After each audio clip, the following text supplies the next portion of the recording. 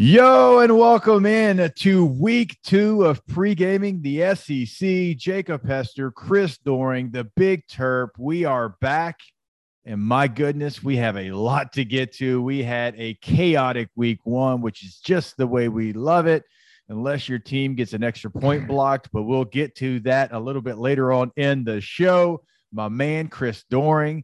He was on the call for South Carolina and Georgia State, looking as handsome as ever. My goodness, what a call it was. I mean, I was into the game because of my man Chris Doering and the analyst he was giving us. I don't know about that. I mean, I do know that it was a better game than I drew last year when Eastern Illinois traveled to Columbia to kick off the season against the Gamecocks. But I honestly believed that was going to be a 4-quarter game. And I guess credit goes to Shane Beamer's defense, particularly.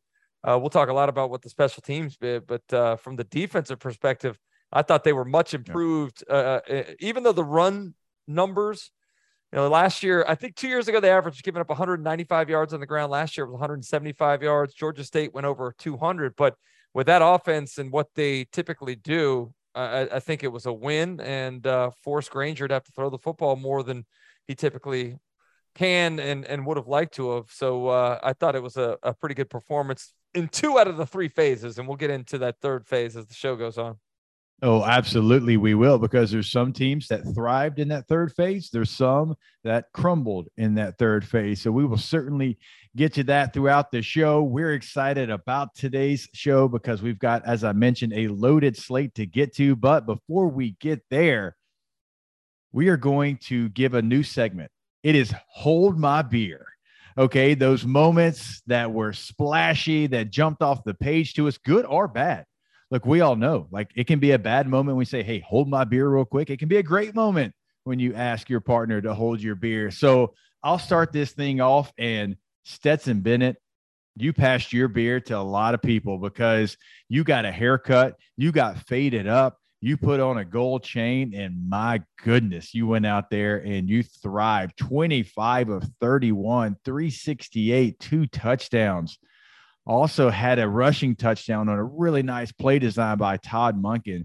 My first hold my beer of all time has to be Stetson Bennett. The job that he did, he looked like a new man. He looked like someone with as much confidence as you'll find on a football field, CD. And if he plays like that, with that confidence, with that defense, with those weapons that they have on offense and defense and special teams, good luck beating the Bulldogs this year. I'm glad you mentioned Stetson because that's one that I wanted to make sure we talked about today. Obviously, a soft spot in my heart for him, being a fellow former walk-on, knowing what it's like to have to overcome some of the challenges. And even after winning a national championship, your own fan base trying to replace you with somebody that may be higher rated or more sexy in terms of what they offer from a skill set perspective. But I thought the command that he had, the confidence that he had, the poise that he had, that one scramble where he ended up, throwing the touchdown to Lab McConkey after running all over the field, Johnny Manziel-like moment there. I think spoke to the athleticism that he has, and also the calm, kind of in the heat of the battle that he possesses. So very happy for him. And like you said, this team can be big time, to all 3 phases if you can get that kind of production from your offense. And I love that Todd Monken was not afraid. It wasn't like they were hiding anything or playing to the defense. It was one unit playing really aggressively while the other unit was also doing their thing. So I like that. For me, I'm going to stay close to home. Everybody knows Anthony Richardson made that splash this weekend. I said it, Hester, on a couple different shows this week, but I was shocked. And the reason I was shocked by the offensive performance and his specifically was because I had been at practice multiple times throughout the preseason. And it was my fault for not understanding the difference between a scrimmage and a game when you're playing the quarterback position. The style of quarterback that he plays, you can't simulate what he does in practice because you're going to blow the whistle as soon as anybody gets close to your quarterback. But what he does is extend plays. What he does is getting out of jams.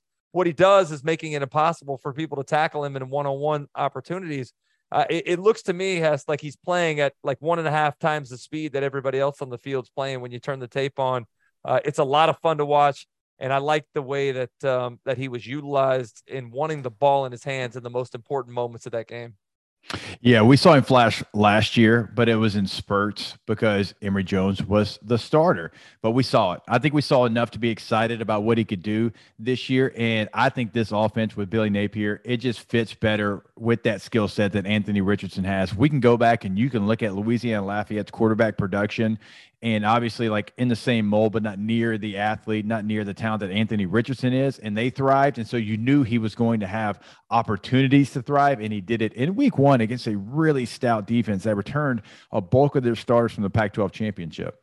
Yeah, and I thought the game plan, the way they utilized him, was awesome as well. I mean, they kept it fairly simple. You know, a lot of zone, a lot of zone read stuff that they were able to allow him to pull the ball on.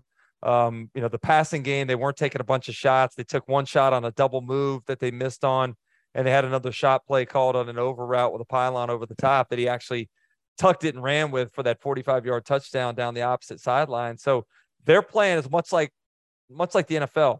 It's, hey, let's stay ahead of the chains. Let's not leave ourselves in third and long situations. And if we need to go for it on fourth down, we will. They converted 4 fourth down tries on Saturday night. And, you know, I think the byproduct of that, Hester, is that you keep the ball out of the opposing offense's hands. Florida's defense is not what it needs to be. They made some stops. They stood up when they needed to. But I think they're going to continue to play that type of ball control offense, which I think fits very well with the skill set of these players and minimizing the weaknesses of your team. Yeah, we'll certainly talk more about the Florida defense later on in the show. But as we mentioned, like, hold my beer can be a good thing, right? You want to go, hey, hold my beer. I'm going to go check out this amazing performance. It can also be, hey, hold my beer. I've got to go yell at someone. And so my second hold my beer is me going to yell at someone. And it is the LSU special teams unit. You had 2 muff punts. You had a shanked punt. You had a 15-yard personal foul. You had a blocked field goal. You had a field goal that you made that very easily could have been blocked. And you had the game tying as time expired extra point blocked because the wing, young football player, Mason Taylor, is going to be a stud in purple and gold. But he did the one thing, CD, that you can never do. And I played the position at LSU. I played the position for the San Diego Chargers. The wing position, you never step out, you always step in. You protect your inside, you help your tight end out when you're at wing with your inside hand, and you don't allow, because when you're rushing the passer, what's the easiest way to get to the quarterback? Inside. You never give up your inside if you're protecting the quarterback. It's the same thing at wing. If you're set up the way you're supposed to, and you go through the mechanics like you're supposed to, the edge rusher, the guy on the end of the line of scrimmage, would have to be perfect. He would have to jump the snap. He would have to have incredible body lean. He would have to lay out. He would have to have perfect hand placement to block the kick. Yeah. So when that happens, it's like 1 out of 100. You know what you do? You tip your cap to the other sideline and you move on.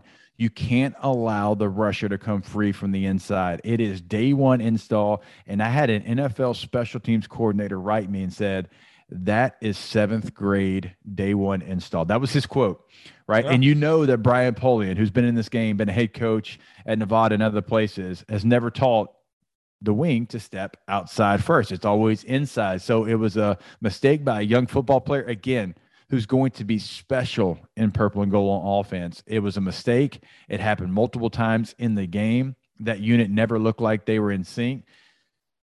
And you allowed this epic comeback, a game that really, look, you probably shouldn't have had any business being back in, but hey, that's the way the football gods work. You find your way back into it, and CD, you allow the extra point to be blocked. You lose 24-23. You know me. You were a core special teams guy in the NFL. It's a phase of football. It's as important as the first and the second phase of football. I have been on an NFL team that had the number 1 offense and the number 1 defense in all of the NFL.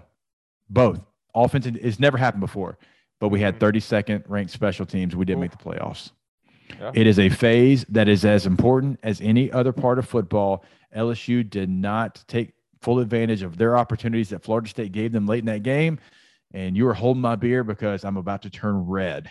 I'm so mad right now talking about extra point protection. I think in another usage of the phrase hold my beer, it was like one guy one-upping the mistake that another guy would make. All right, here, I'm going to make a worse mistake than you did. So the special teams obviously were bad with the muffs and the block attempts in the field goal, extra point game. But just the thing that surprised me the most about, I genuinely thought that, hey, this is a talented roster that's inherited by this coaching staff. And with Brian Kelly's attention to detail and leadership, they're going to play better just because they're going to play as one team. Whereas I thought they were fractured in a lot of ways last year. The mistakes that they made, whether we're talking about penalties down in the red zone, we're talking about receivers not looking for the ball, we're talking about, having to take a timeout coming off the sideline. Like, it was just one mistake after the other, which really surprised me, because I thought that was one area that we could depend on, the team doing well because of the leadership of Brian Kelly. All right. So real quick, you said something there, like the timeout after a change of possession. Those are things that I didn't expect either. Like, I thought that would be the one thing that without question was going to be from game one until the very last game of the season was going to look like we've always seen it look with BK at the helm. And now they got to find a way to change that, get that fixed, because that's been a problem for LSU over the last couple of years. But one of the things that we might not have time today to get into is Kayshon Boutte. And a lot of people, okay, so I know he looked frustrated. The body language didn't look great. And then the next play, you're not looking for a pass. It hits you right in the thigh. A lot of people are like, that should have been a touchdown. A little bit of me, maybe it's the former player, I want to defend him real quick. That was quarters coverage on that side, right? They were playing some kind of a man on the other side. It was quarters on the bottom of the screen, so the back side of the front side, actually, because you had the tight end with you. Okay, to beat quarters coverage, a lot of times you'll run double posts, you'll run something that gets the attention of the safety, because as you know, CD, like, he's got number two, he's got the inside receiver. That's where his eyes are. From the second receiver, right? Yeah. Now, if that number two quickly has a drag or he has an out, well, he throws his eyes to number one. That is his responsibility in quarters coverage. LSU had Kayshon and they had a tight end. The tight end did a quick drag, shallow route, whatever you want to call it. So the safety, his eyes go immediately to number one because it's quarters coverage. Yeah. And 99% of the time, the quarterback's not going there because of the coverage. I know what you're saying. I understand what you're saying. Like, the ball shouldn't have been thrown, but as a receiver, you're live on every single play, whether you're clearing out, whether you're trying to, help somebody else get open, whether you should be dead. That ball shouldn't go there with a safety on the hash. I agree with you 100%, but you have to get your eyes around just in case something like that happens. Sometimes you have to make a play in a scenario you're not drawn up right, but ideally. You're exactly right. But it is a play that he's definitely not expecting. I agree with you. Like, you got to find a way, like, get your head around, because you don't know. But that's kind of that situation. And I kind of broke it down today, and I didn't really know, because I'm looking at the back side of the coverage, the front side of the coverage, and Florida State, as soon as that drag went, the safety did. He was a little bit late, so Jaden was able to fit it in there. But there was a couple of times. There was a different they brought zero pressure one time, and it was out of a 3rd and 9 situation, and they didn't have a hot route attached to it. Kayshon was in the slot. He should have just ran the glance. Instead, he had a whip, a pivot, whatever you call it in your offense route, and he never even glanced off of the pressure. So that tells me, like, it wasn't built in. And Brian Kelly did mention that, it's something they needed to adjust to faster, quarterback and the entire, like, the process of that information. And so we'll see. Look, moving forward, Kayshon obviously going to have a lot of eyeballs on him. No doubt. I think a lot of attention made from what somebody's social media profile looks like. Hopefully that is not something that's a precursor for what's to come, but the guy's an amazing talent. I just hope that he's able to have the kind of year coming off of that injury last year that we think he deserves to have. All right, you've got one more to throw out before we get to our next. Yeah, my segment. final one. I'm staying with Florida here because it was the biggest win of the weekend and maybe the most unlikely in the conference. But I want to give props to Billy Napier. That was an interesting time last December with you and I coming from our respective fan bases, talking about who our programs were going to hire, with Billy Napier having been under the nose of LSU. A lot of people felt like they may have made a mistake, and time will tell on that. But I'm very happy with the guy that we got at Florida. I look at what he did from the time that he took over. Most of the time when you have a coaching change, you see mass exodus in the transfer portal. You did not see that at Florida. You saw a couple guys, but the majority of them bought into the vision that Billy Napier was selling for what was possible for them as individuals and the team as a whole. And that has to do with his authenticity. I think you can sense when a guy's real. You and I know this being in the locker room. You sense when a a coach is real and when one's just trying to play the part. Billy Napier is as real as they come. And I think the thing where I noticed it on Saturday of the team taking on the personality is when things went wrong. Inevitably, things are going to go wrong in every single ball game. How do you react when things go wrong? Last year, it was hanging your head. It was taking a defeatist attitude. It was capitulation in some situations. This year, it was, hey, I'm going back to fight back. We're going to answer every time we need to put a score on the board. We're going to do it. Even though we give up some yards, we're going to make a stop defensively. Had a couple nice red zone stops down there in that game. That's where I saw his personality manifested the most, was what they ended up, the overall fight and resiliency that I saw on the team on Saturday night. What are the capitulation big words you trying to use over here? Dude, I'm a meathead. You got me going cross-eyed over here trying to figure out what you're just talking about. Say that again. Quitting. Capitulation is just quitting, giving up, throwing the towel in. I'm going to use that tomorrow with T-Bob. I'm going to see if he gives me credit for it. I'm going to need you to send it to me in a text, though, and spell it out. I'll put it in a contextual way in a sentence. Yes, thank you. So you can, yeah. and also like the pronunciation of it for your boy, like just help me out. 'Cause I'm going to use that in part a of speech, tomorrow. the whole all full spelling bee for you, bro. Hey, and I agree with you on Billy Napier. As soon as Florida hired him and leading into Florida hiring him, I told you what I thought about Billy Napier. I was extremely high on Billy Napier. I think he's a hell of a football coach. He's done it too many times, too many places. He had an opportunity to leave Louisiana Lafayette, didn't do it because he didn't want to leave just to leave. He wanted to do it for the right situation. Florida is that situation, and they've got a big one that we're going to get into this weekend. All right, it is now time to welcome our third member of the Pregaming the SEC team onto the show. Big Terp, what's going on? How you doing? What we got? I'm good. Before we move on to our next news segment, I want to give a quick Hold My Beer shout out to the Arkansas Razorbacks, KJ Jefferson and Sam Pittman, because in a game that they needed to win on the national stage in week 1, 6 minutes on the clock, 7-point lead. What do? They ice it. KJ Jefferson runs for 2 first downs on 3rd downs. And then after the game, Sam Pittman, quite literally holding the beer, says, I'm going to go get me an old cold beer. I'm glad that you brought that up, Big Terp, because Hess, every offense's goal is to end the game in a victory formation, being able to run the clock out. It's the ultimate alpha move in football, right? Nobody takes better pride in finishing in a 4-minute situation than offensive line, right? The offensive line coach in Sam Pittman, his beginnings, I know he had to be beaming over there on the sideline, just thinking being able to shut it down like that. It's like a closer coming in baseball, bringing your guy out of the bullpen and being able to shut down the opposition in the 9th inning. All right, but our newest segment here is Last Call. This is Last Call for week 1 takeaways. And don't worry, normally Last Call, they turn the lights on, they get you out of there pretty quick. We are going to go through all 14 teams here before we start pregame in week 2. But what this is going to be is just a quick, succinct, here's what we know about each team after week 1. And we'll start with those teams that played on Thursday night. We'll go with the Vols, who won 59-10 over Ball State. But last call for week 1, start with you, CD. What do we know about the Vols? Hendon Hooker is an absolute Heisman Trophy candidate. He picked up where he left off last year. They went right down the field with great rhythm, distributed the football to 8 different receivers in the first half. Hendon Hooker should be at the end of the year in New York for the Heisman celebration, Hess. For me, they're fast and they're for real.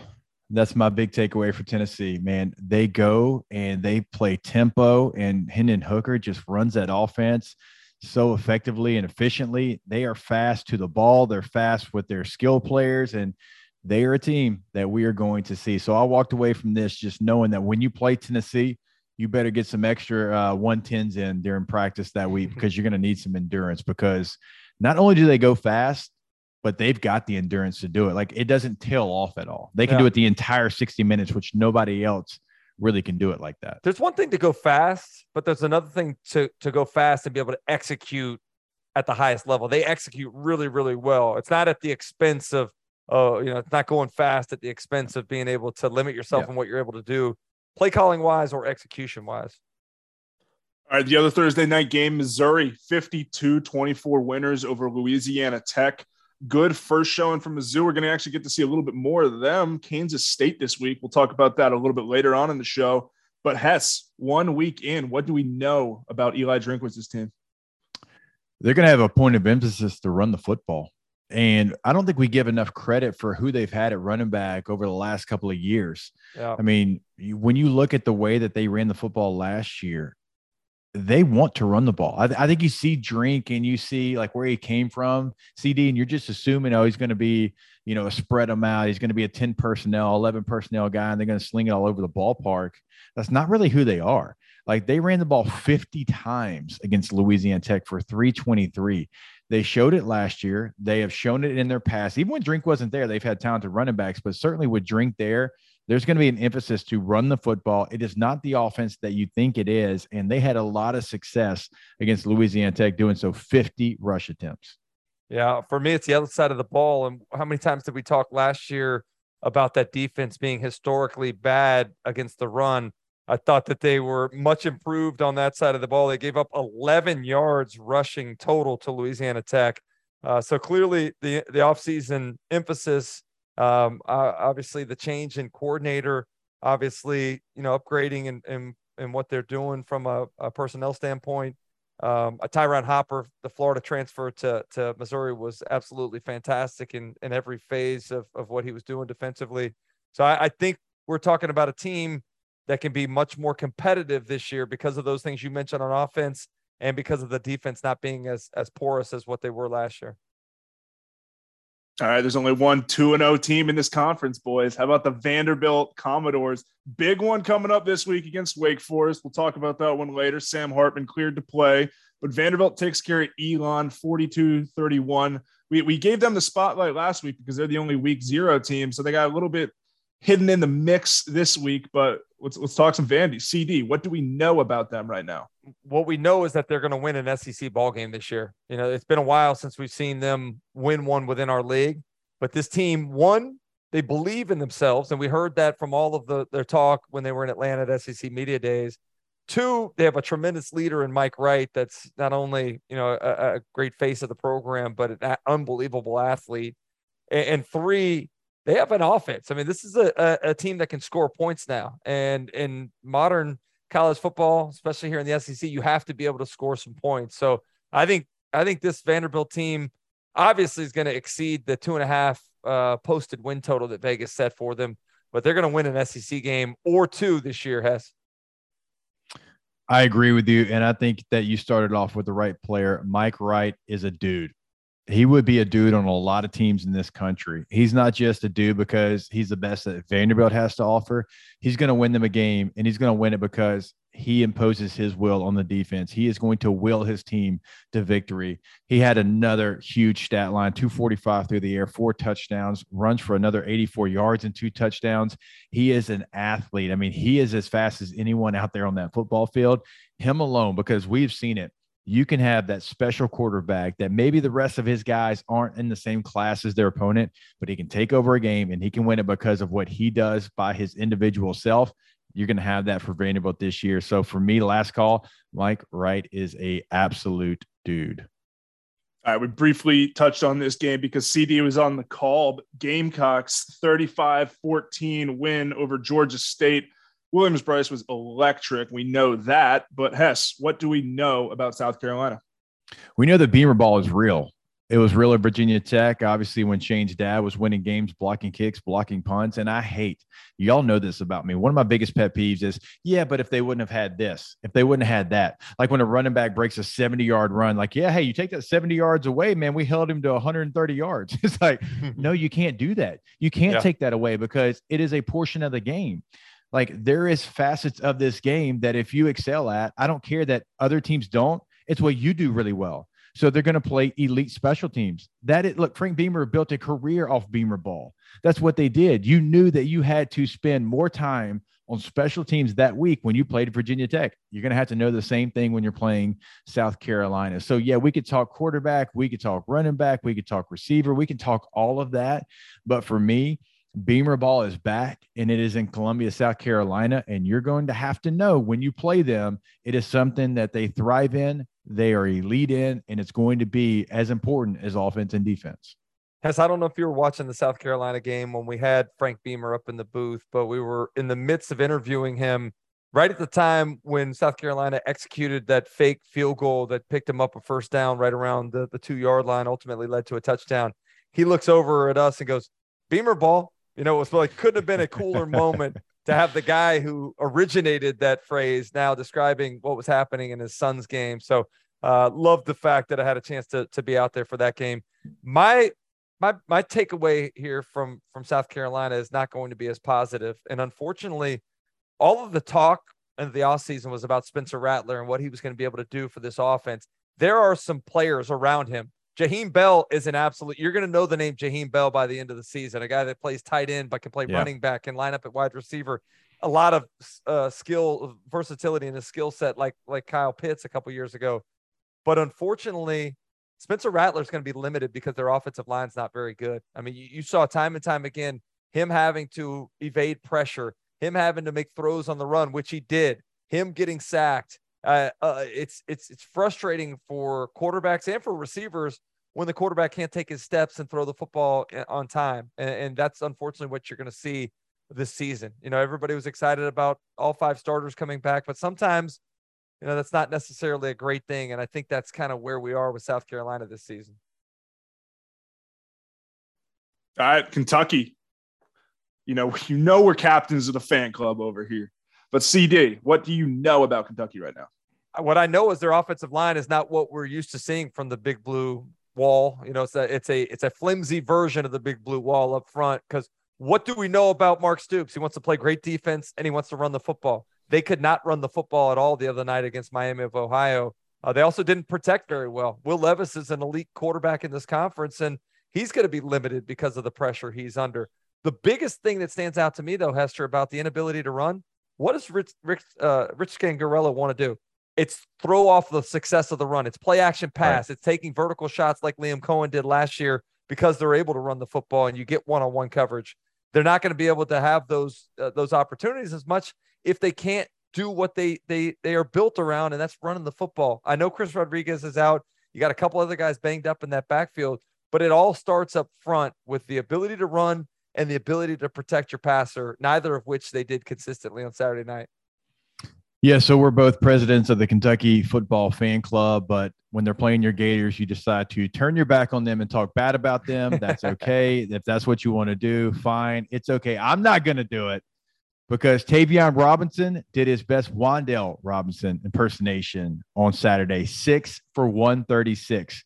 First play of the game. They get the ball in his hands first play of the game, and you see what he's able to do. It was like a nice foreshadowing of what was to come. It was. Look, that was one of the biggest question marks. Who's going to replace Wandale Robinson? Look, he was a transfer from Nebraska. They go to Virginia Tech, and they get a transfer. Same last name. A lot of the same production in week 1. He's got to show up massive in the swamp here for week 2 in a game we're about to get to. But for me, Tavion Robinson, that was the thing that I walked away. Okay, this guy can make plays. He's a playmaker, and it's exactly what Will Levis needed. All right, so in Hold My Beer, we had CD talking about Anthony Richardson and Billy Napier. Curious to see where he goes here. But Hess, we'll start with you. Last call, week 1 on the Gators. What do we know about them? That the fans are locked back in. And that was a question mark for me, okay, because there's been so many ebbs and flows, peaks and valleys, whatever you want to use for Florida. And that is when it's rocking, it's one of the better venues in the entire country. We all know that. We've all been to that venue. We've played games in that venue, and we know when it's at its peak. And it was at its peak on Saturday night. It's going to be at its peak again this Saturday. And it is a real advantage. Like, I was fortunate enough to play at a place that home field advantage meant something. CD, the place that we're talking about is where you played your home games. It is a real juice factor. And if you can get that type of crowd and that type of enthusiasm, because, you know, last year did not go the way that you wanted it to. You fired Dan Mullen. You've got a new coach. You never really know what the buy-in's going to be. The buy-in was there. It was an electric atmosphere. It's going to be the same, as I mentioned, this week against Kentucky. The biggest thing that I take from that, because CD mentioned Anthony Richardson and Billy Napier, and I agree with everything he said, but Florida and the fan base and the juice into that program is back. No, it was nice to see them show up the way that they did and handle their portion. Everybody has responsibility. If you're going to have a winning program, the players got to do their part. The coaches got to do their part. The fans got to show up and support in the way that they did on Saturday. For me, I'm going to go, again, a little negative here. defensive line is the Achilles heel of this Florida football team, and it could be a problem. You saw the second half, Utah went with some of their 12 personnel packages and just ran the ball right at Florida, getting a good push up front, picking up 5-6 yards a clip. Florida was deficient on the defensive line last year. I think if you go back and look last month, there was a string of about a week or two where Florida was picking up 4-star defensive line commitment after the next 4-star defensive line commitment. Part of the reason being that's where the big deficiency is. So this year, you're going to have to do the best with what you got. They have a couple guys, Brenton Cox, when he's doing his job, is really good. Javon Dexter, I think, still can get better, but has the size and quickness you need.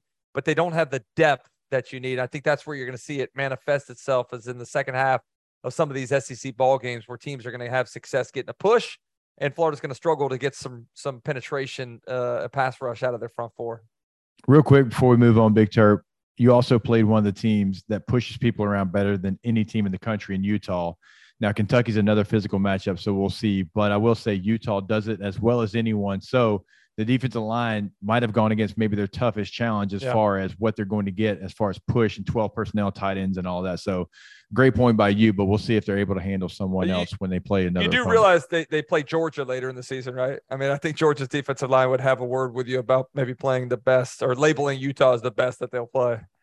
Well, I'm talking about just on both lines of scrimmage. And I'm more talking about Utah and their offensive line and 12 personnel and all the tight ends that they use. And you mentioned the defensive line. I'm just saying. Well, I'm sorry. Like I just meant both lines of scrimmage that right, Georgia has. But that Utah offensive line and those tight ends and those 12 personnel and all of that.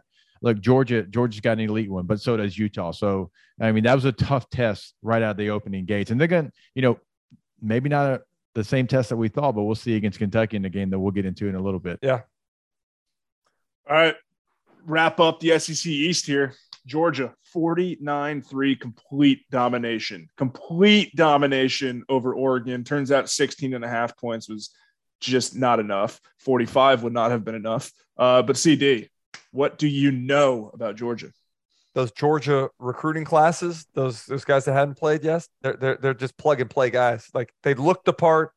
They have the same skill sets. We don't know their names. We know the names a little more now, but I thought it was going to be a couple weeks for them to get up to speed. I thought it was going to be a drop off from what was a generational unit that we got a chance to watch last year for that Georgia championship defense. They looked exactly the same. I mean, I know Christopher Smith made an interception that looked a lot like his from last year, but there were a lot of other plays from guys being made that we didn't necessarily know their names very well. Malachi Starks made a tremendous play in the secondary on that interception. I was shocked at how good the defense was. And I thought it was going to be a team that was taking a step back because of all the production they lost from last year, but clearly that's not the case. What I know about Georgia, they're the best team in the country. Nobody impressed me more than Georgia did last week. And this is not a slight at Alabama, because I think Alabama's a 1B team in the country. And I realized they dominated 55-0, but you are the champion.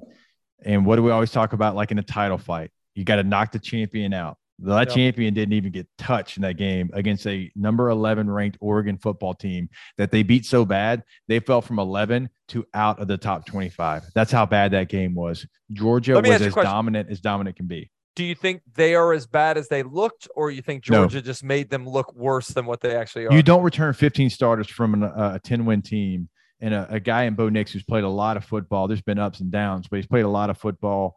You don't look like that returning who they returned from a 10-win team. That was because of Georgia and not about Oregon. All right, SEC West. Let's move on. You got to eat your veggies. You got to get the bad before the good here. LSU. What do we know about LSU, Hess? How long we got?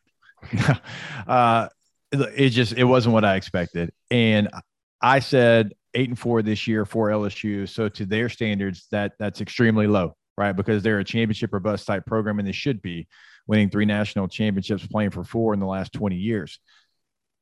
But I expected them to come out and have all the little things perfected, because I know what that coaching staff has been preaching. I know how that coaching staff coaches. I've been over, and I know what the practices look like compared to what they've looked like in the past. And that's not even throwing shade at anybody, because you've had the last 3 coaches win national championships, but it was almost like They made sure everything was covered, right, leading into that game. And to see them have the penalties, the muff punts, the block kicks, the struggles on the offensive line, tackles just opening up the gate, allowing rushers to go right to Jaden Daniels. Like, I just didn't expect it to look like that. Not even the loss, but the way that they lost. That was a thing that I wasn't expecting. So I was shell shocked when I saw them play, and not the attention to detail that I know is a point of emphasis for this coaching staff. What I know is a little more specific. You mentioned it amongst that rant that you put together, but the offensive line is an absolute dumpster fire. And perhaps we should have known this with all the talk in the offseason of, it's probably going to be Jaden Daniels because of his running ability and what they'll need to do because of some of the offensive challenges that the line is going to present. Dude, they were bad. And from the first play of the game, I know you got a true freshman left tackle, but he gets pushed into the quarterback's face right off the get-go. You got a guy playing center that hadn't played there before, snapping the ball over the head of the quarterback to prevent, what was a promising drive in the opening possession for LSU.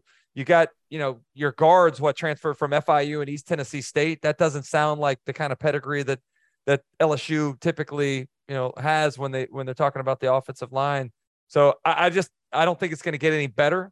I don't know what you can do. And I'm with you. I thought, after looking at the 6.5 or 7 win total that Vegas had for LSU, I thought they were going to win 8, 9 games, maybe 10 because of the effect that the coaching staff was going to have on the team.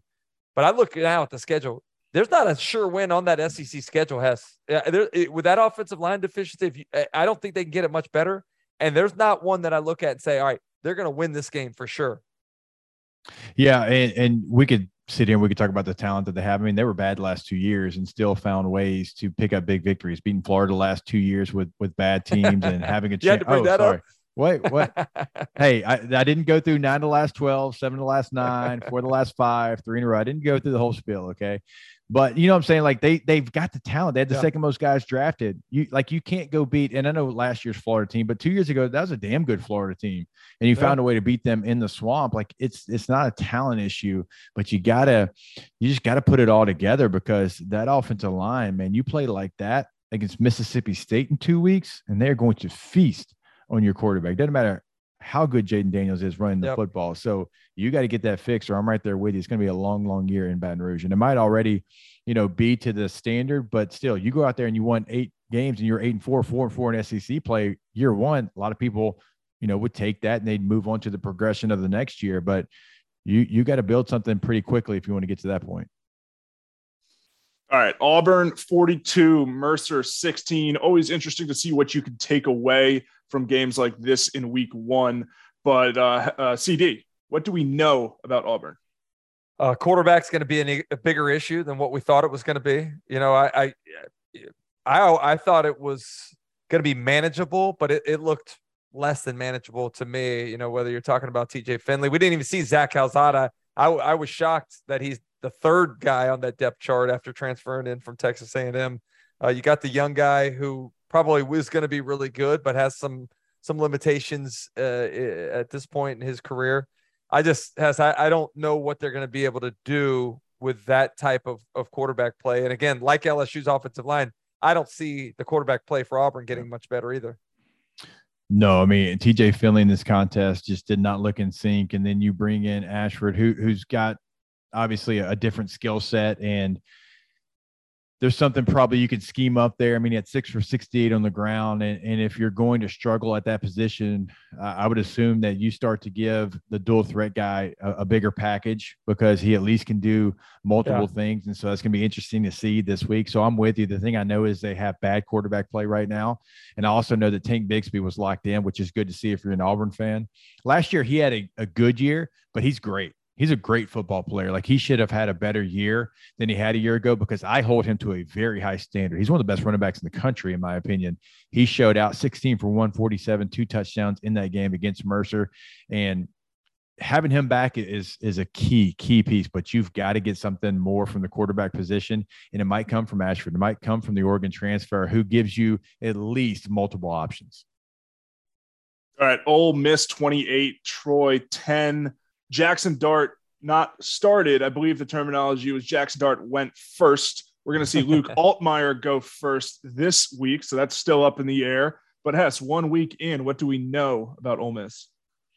I think Zach Evans is as advertised. I think that was a big takeaway. And I know I'm going cliche, going back to my position here, but he was a player coming over from TCU that was really a crown jewel of a transfer class. And when you're breaking in a new quarterback, having Zach Evans to be able to turn around and hand the ball off to, I thought that was huge. But really more importantly, like when you look at the team efficiency running the football, I thought they had a big day. 44 rushes. That's a lot of running the football. And what we all assume is a Lane Kiffin, like spread them out, throw the football, Matt Corral, the whole deal. 266 yards, 3 touchdowns on the ground. So I thought Zach Evans, the running back room, they're going to be able to create mismatches in the run game. But with that being said, they've got to get a little bit better quarterback play to be able to open up all those rushing lanes, because if you don't, what are people going to do? You're going to put an extra defender in the box and you're not going to be able to have that success. So the quarterback play, I still think, has to go up in Oxford. Yeah, I'm going to expound on what you mentioned as it relates to Zach Evans. I think that the running back room as a whole may be the best in the conference, maybe one of the best in the country too. You throw in there Quinshon Judkins, the freshman, Ulysses Bentley, the fourth, transferred in as well. So they have a lot of talent. And I think there's a misconception by people, maybe football fans in this conference and around the country. This offense is not like you said, wide open spread out. It's predicated on running the football. It's kind of like Missouri and Drink. Like you just assume they're going to run the football. And, I think that's this group, this three-headed monster there could be the answer that you're looking for to maybe take some of the pressure off the quarterback, because you lose Matt Corral, who did it all, including, the big contributions in the run game. These three can certainly help ease whoever ends up winning that job into more experience as the season wears on. Let's stay in the same state. Mississippi State with a nice win over Memphis that went late into the night because of some weather. CD, what do we know about Mississippi State? The offense is hitting its stride, Hess. I mean, this is an offense. Remember, I think back, it wasn't too long ago. In fact, LSU is going to host Mississippi State for the first time since KJ Costello lit them up for, a record-setting passing performance. And then 1 or 2 games later, Barry Odom drops 8 into coverage, and everybody thinks that you got this solution for how you stop the Mike Leach offense. Well, that's not the case. What happened was you had a lot of young guys that were playing for the first time in the system that didn't necessarily understand the nuances of the system. Now you're seeing these guys with a lot more experience. They're still young in age, but their experience within this offense. And yards after a catch is a huge part of what the air raid's founded on. You got to be able to take a 5-yard catch and turn it into a 10-yard gain. And you're seeing that happen, one, because the receivers are able to feel where they're supposed to sit down in zones, or what to do when they're running away from man coverage. But it's also the ball placement, the accuracy. Will Rogers, probably the most underrated quarterback in this conference, threw the ball 49 times, completed 78% of his passes. But you look at the ball placement, it's always in the right spot, and it's always allowing his ball catcher to turn the ball up and make yards after the catch. Mine's going to be pretty quick here. Will Rogers is one of the best quarterbacks in the country. He showed out. He showed up. He's not just a system quarterback. He is a guy that can go out and beat your favorite team. You better go ahead and know when you play Mississippi State, it's going to be a dogfight. Will Rogers is a dude. He is a guy that can go win a football game. He's got all the talent that you need. He's highly efficient. And when you look at his arm strength, I think he, kind of trump some of the quarterbacks that Mike Leach has had in his career as far as arm strength, arm talent, that whole deal, right? This is not just a system quarterback. He's one of the best quarterbacks in the country. All right. A&M 31, Sam Houston State 0. Another weather delay in this one coming out of halftime. But Hess, what do we know about the Aggies? I think we know that they're still trying to figure out their identity on offense a little bit. Like when I look at Haynes King, he had 2 turnovers. And when I look at the receivers, like Anaya Smith is like, gosh, I just love the way he plays football. And he is a great tool to have in your tool bag. But you're still trying to figure out, I think, who you are. You're trying to figure out what you want to be. and it was a little clunky at times. And it's game one, and you won 31-0. You didn't give up any points, but it's a little clunky. And I think Jimbo's trying to figure out exactly what his identity is going to be, because I think it's going to change a little bit because of their personnel. Like, you're still waiting on one of the, big time recruit receivers to step up and step out. Like, you went to Anaya Smith because you can trust him, you can count on him. But I think they're still trying to figure out what their identity is, and they're trying to figure out what they can really specialize in. And they got to get it figured out pretty quickly, because here in 2 weeks, they've got Miami and Tyler Van Dyke, who's as good as any quarterback in the country, coming to town. They've got a, tough matchup with App State this week as well. So you got an opportunity to work on it, but I still think they need to figure out exactly who they want to be offensively, at least have a game plan to try to specialize in it. I'm going to go on the other side of the ball, Hess. I was questioning what this Texas A&M defense was going to look like with the production that was lost from last year's squad, from Mike Elko leaving to take a head coaching job. Clearly, this is a defense that's in good hands. You saw a lot of younger guys. The names of some of those freshmen that are playing from last year's class, Walter Nolan out there, Shamar Stewart. But you look at some of these other guys that have been around maybe 1 or 2 years that we don't know about. Shamar Turner, one of those guys, Fidel Diggs. There are a lot of really good football players on that side of the ball. And so while the offense wasn't necessarily up to the expectation that we had for them, I thought the defense did everything they could, including throwing a shutout against Sam Houston State. Now, obviously, the competition will get better, but I think these young guys will get better as the season wears on as well. All right, we briefly touched on it at the end of Hold My Beer, but Arkansas with a huge season opening win over Cincinnati. CD, what do we know about the Hogs? I think for me, it's bumper pool. Again, one of the questions I had about Arkansas's defense was, how do you replace Hayden Henry and Grant Morgan? Well, it's one of the guys that was in that room along with those other linebackers the last couple of years. Bumper Pool had 13 tackles, including 1 for loss. He does a great job of coordinating the defense, the quarterback of that side of the ball. Bumper Pool has he's got the looks, he's got the smile, he's got the talk. He's a great face for the program, and I think he's a great fit for Barry Odom's defense. My saying for Arkansas this year, and this is a term of endearment because y'all know me, too gritty to be pretty is going to be the term that I use for Arkansas, because it's going to look different. I think every game, it might not look the flashiest, but they're going to find a way. They're going to find a way to compete in every single game, no matter the opponent this year. I truly believe that. And it might be running the ball with Sanders. It might be running the ball with KJ Jefferson. It might be through the air with Jefferson. Knox from the tight end position. Like they all had big moments in this game, and it might look completely different in the next game. And I mean, as a compliment, because it's not going to matter how it gets done or who does it. It's just going to get done, because that's what they've embodied there in Fayetteville under Sam Pittman. So for me, and Bumper Pool, all name teams, been doing it for a long time. I thought he was great. Yet again, he was at SEC Media Day, one of my favorite guys to interview when we were there. Love everything that they did in this game. This is a damn good Cincinnati team that they played as well. This Cincinnati team might not be an underdog in another game they play this year. I mean, they're that good. So for me, Arkansas, the grit is going to show all season long, and it showed in this game against Cincinnati.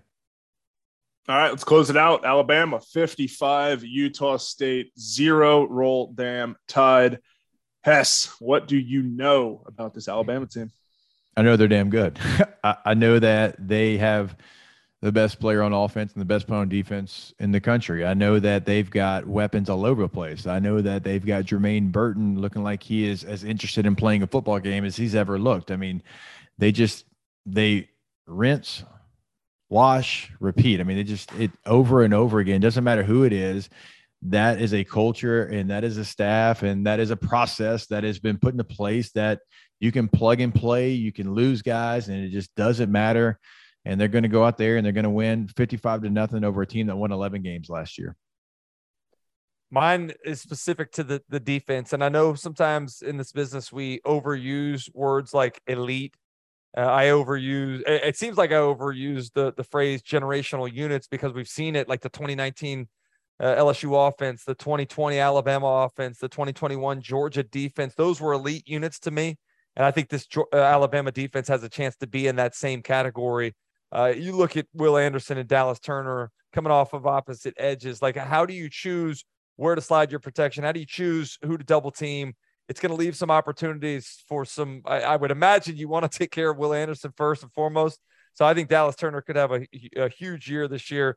That Utah State team, they may not be a Power 5 school, but they've been impressive in recent years offensively, and Alabama completely took them out of the game and into, one of the two shutouts in our conference this weekend. So I'm excited to see what they do against Texas. And I know that Quinn Ewers is having some nightmares this week in preparation for that defense.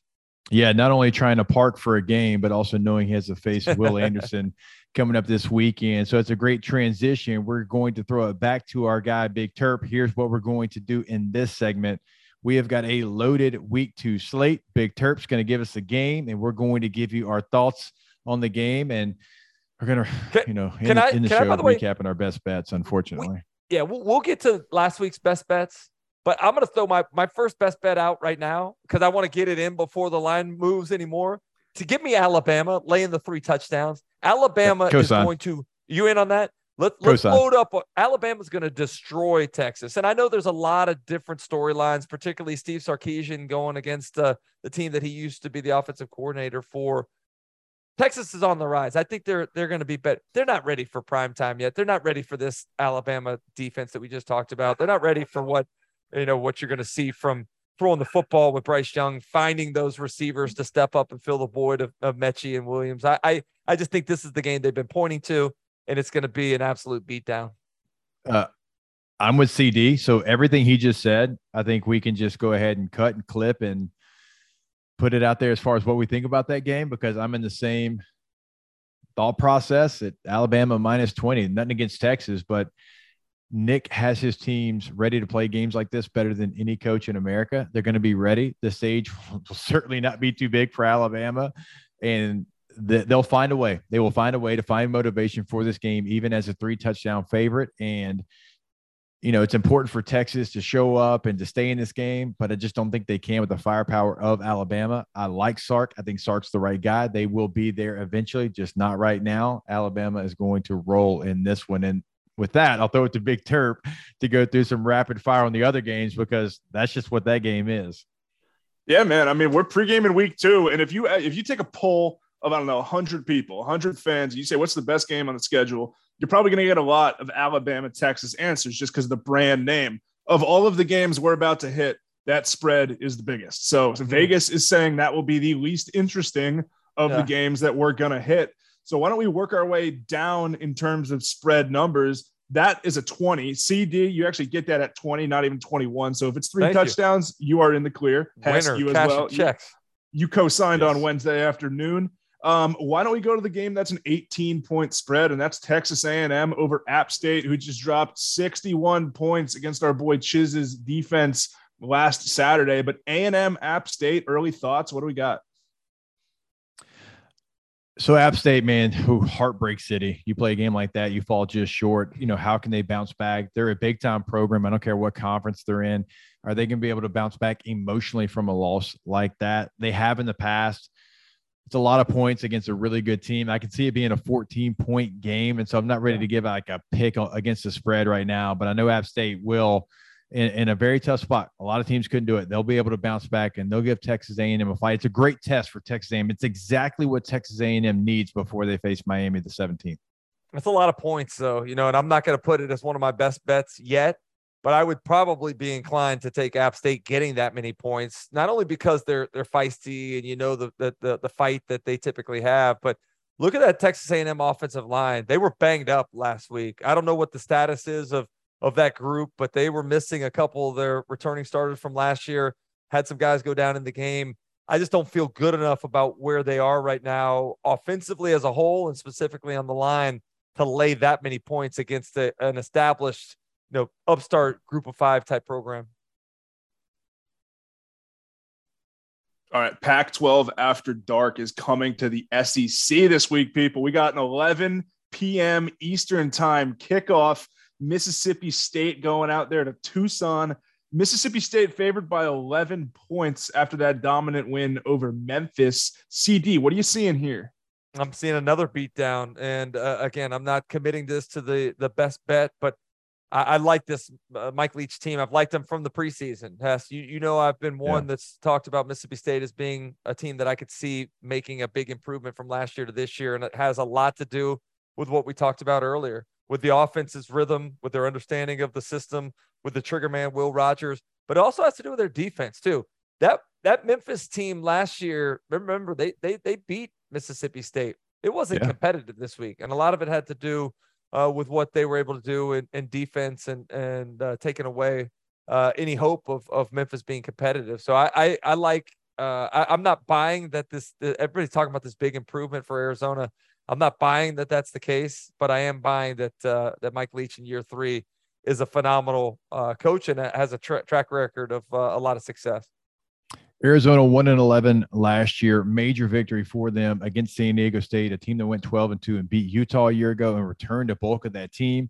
It was in San Diego State's brand new stadium. They've been waiting on that for a long time. So great victory for an Arizona team that really just completely revamped their roster. They got Washington State's quarterback and had a very nice game, again, against San Diego State. But if anybody knows how to handle Pac-12 after dark, it's Mike Leach. Yeah. Mike Leach will find a way to make that work. Mississippi State, highly impressive last week. They'll be impressive again this week. I fully expect the Arnett defense to go out there, the front seven to be too much, and them to dominate as well as Will Rogers to dominate. So I like the Bulldogs in that one as well.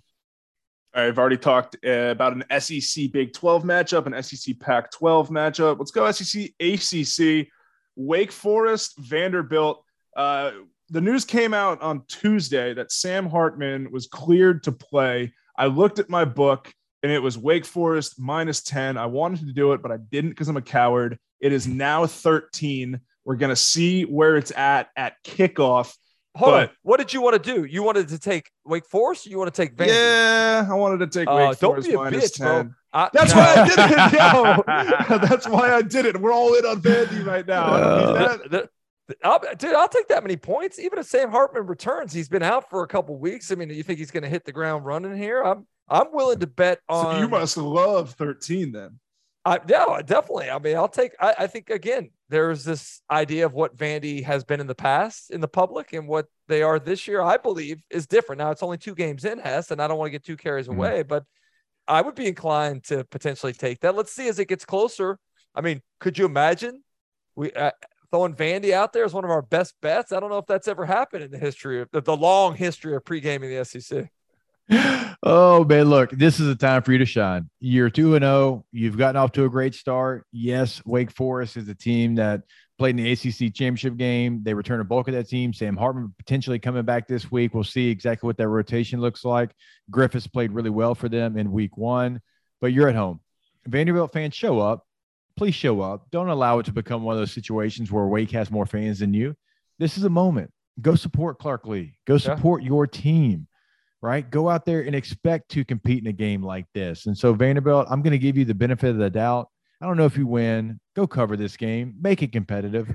Be a team that can play games like this because you've done great so far in 2 weeks. Go make it 3 in a row. Vanderbilt fans, one last time, just show up. Vanderbilt has appeared in our best bets one time. I'm pretty sure, if I recall correctly, that both of you guys were on Missouri Vanderbilt under last year. And that's the game. Tyler Beatty ran for 254 yards and 2 touchdowns, including a long of 73. Wasn't that right before the half or before either way? It was just an absolute nightmare of an under. That was the game where the iconic soundbite about the Halloween candy that Mike Leach prefers came from, I believe, in the post game. Right? Is that right before Halloween, Big Terp? Yes, it was. That was and that was 45-yard touchdown from Basilak to Kiki Chisholm at the buzzer of half. Yeah. It was everything going against us that could possibly go against us for an under. Yeah. That serves us right. Under bettors are like the guys that'll bet the do not pass line on the crap table. Like, you're just not a team guy. You need to question where your life is. Yeah. You don't want to be great. You just want to be average. Yeah. That's who bets the under.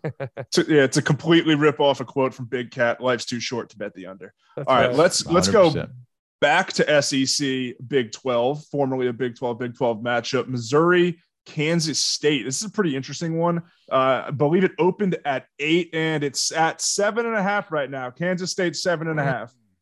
Kansas State's damn good. Deuce Vaughn's a stud. Adrian Martinez in his 37th season in college football as a quarterback there. That's a team. Like I saw them play a depleted LSU team in the Texas Bowl last year, but they were impressive just with the structure of their program, the way they run their program. Drinking in Mizzou was highly impressive in week 1 against Louisiana Tech. I don't know. Going to Little Manhattan, this could be a tough one for Mizzou. We'll kind of see how the game plan plays out. But Kansas State, man, SEC fans need to know this is a pretty good football team. I was surprised, though, with Brady Cook in week 1, like pleasantly surprised. I didn't know he was athletic as he looked to be, and his ability to run the football and that touchdown that he scrambled for.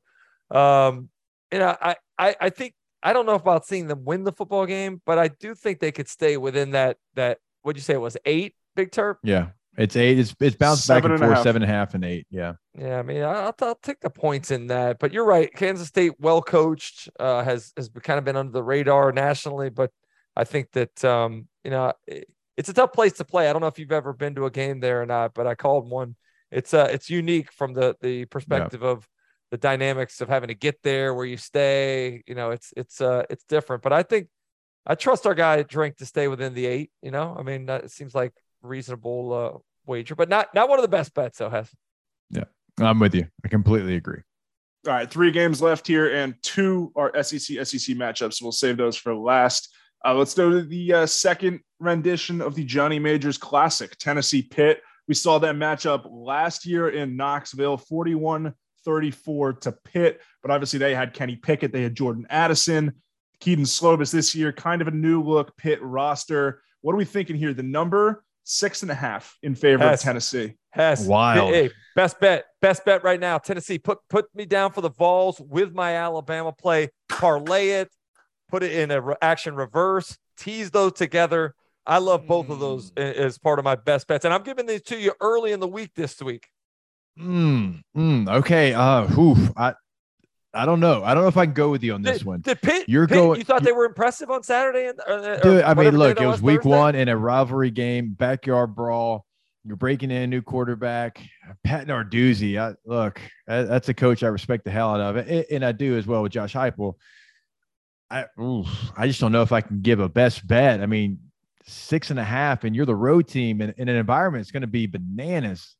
Pitt won this game in Knoxville last year. All the more reason. I don't know. It's payback time, baby. Yeah. Okay. I'm not there yet. I am not there yet to put it in my best bet. I'll work on you. I'm not there yet to think that Tennessee can win this one just yet. I think it's just 2 really good football teams.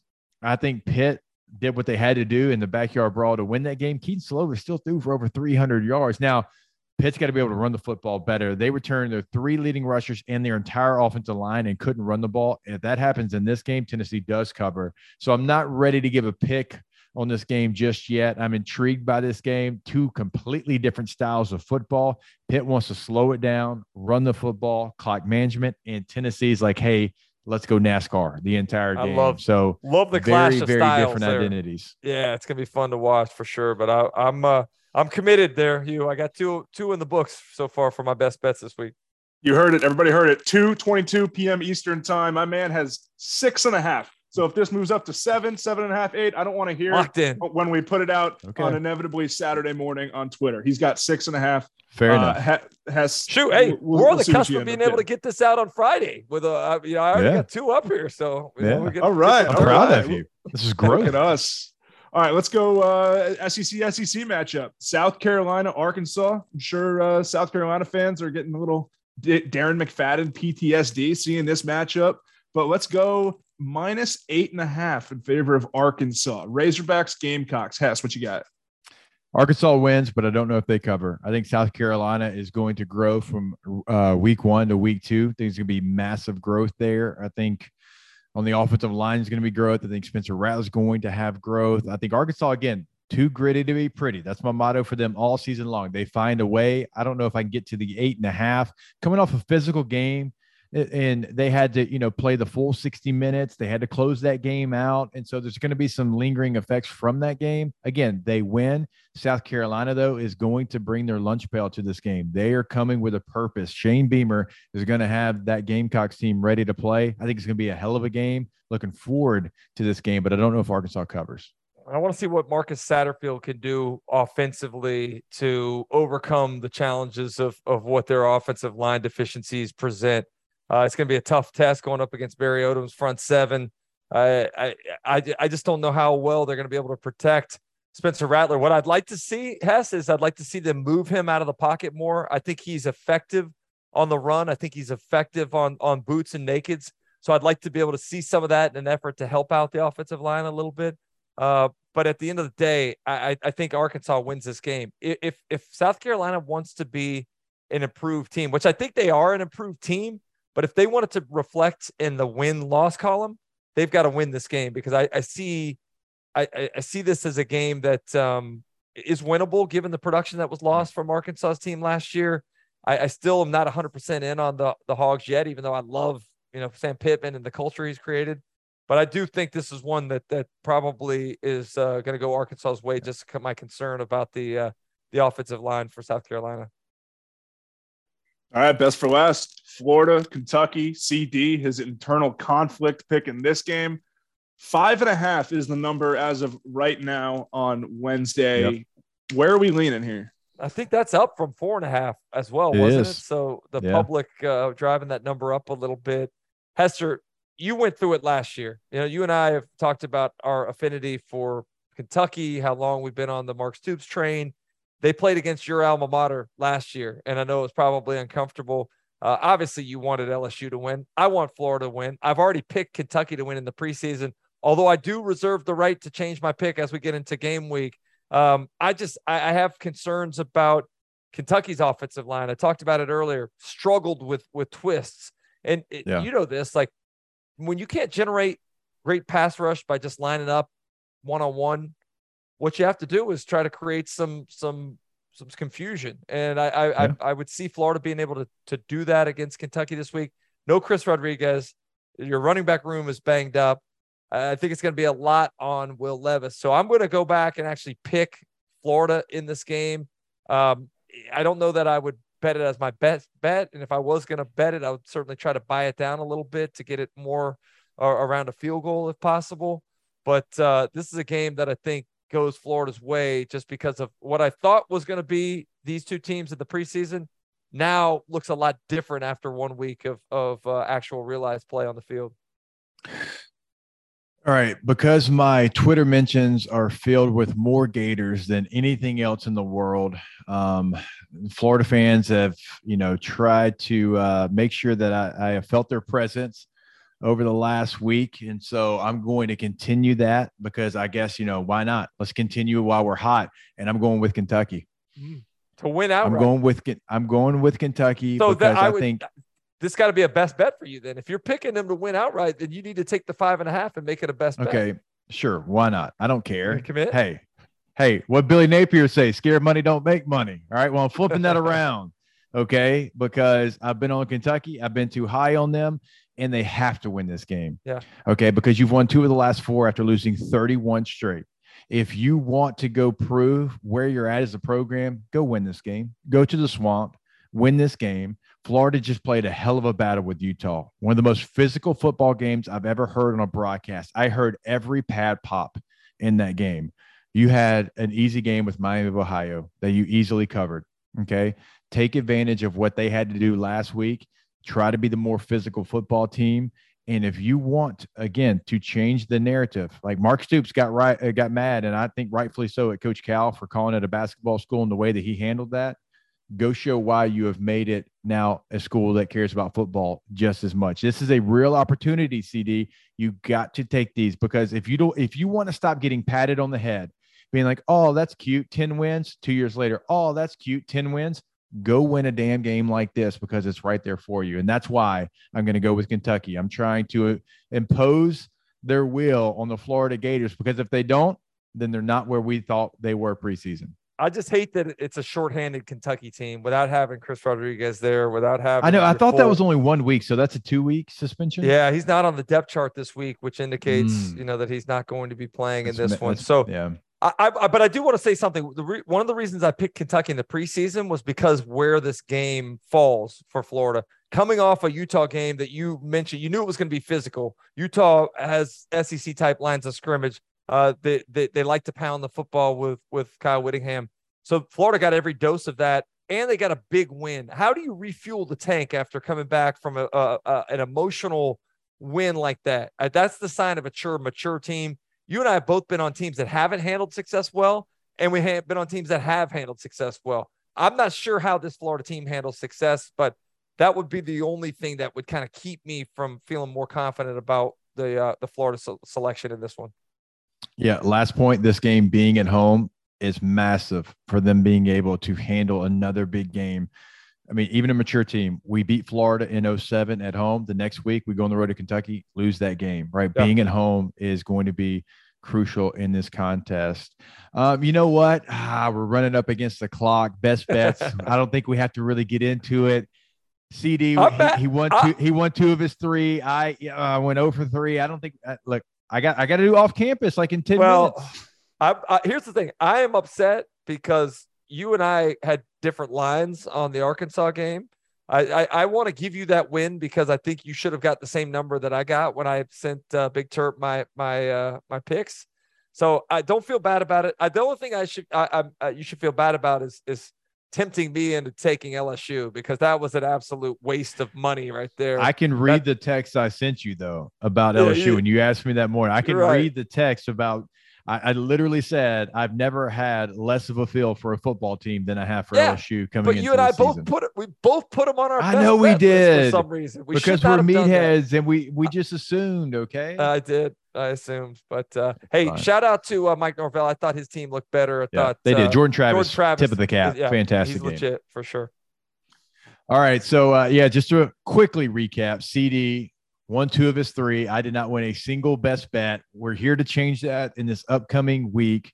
So we've got a full slate. We've got a hell of a slate. We've got some matchups that are going to be epic. I cannot wait for Kentucky, Florida, Tennessee, and Pitt going to live up to the hype, I feel, as well. In Alabama, if you're an SEC fan, they're going to do everything you want them to do on Saturday. So that's going to be our second episode in the books.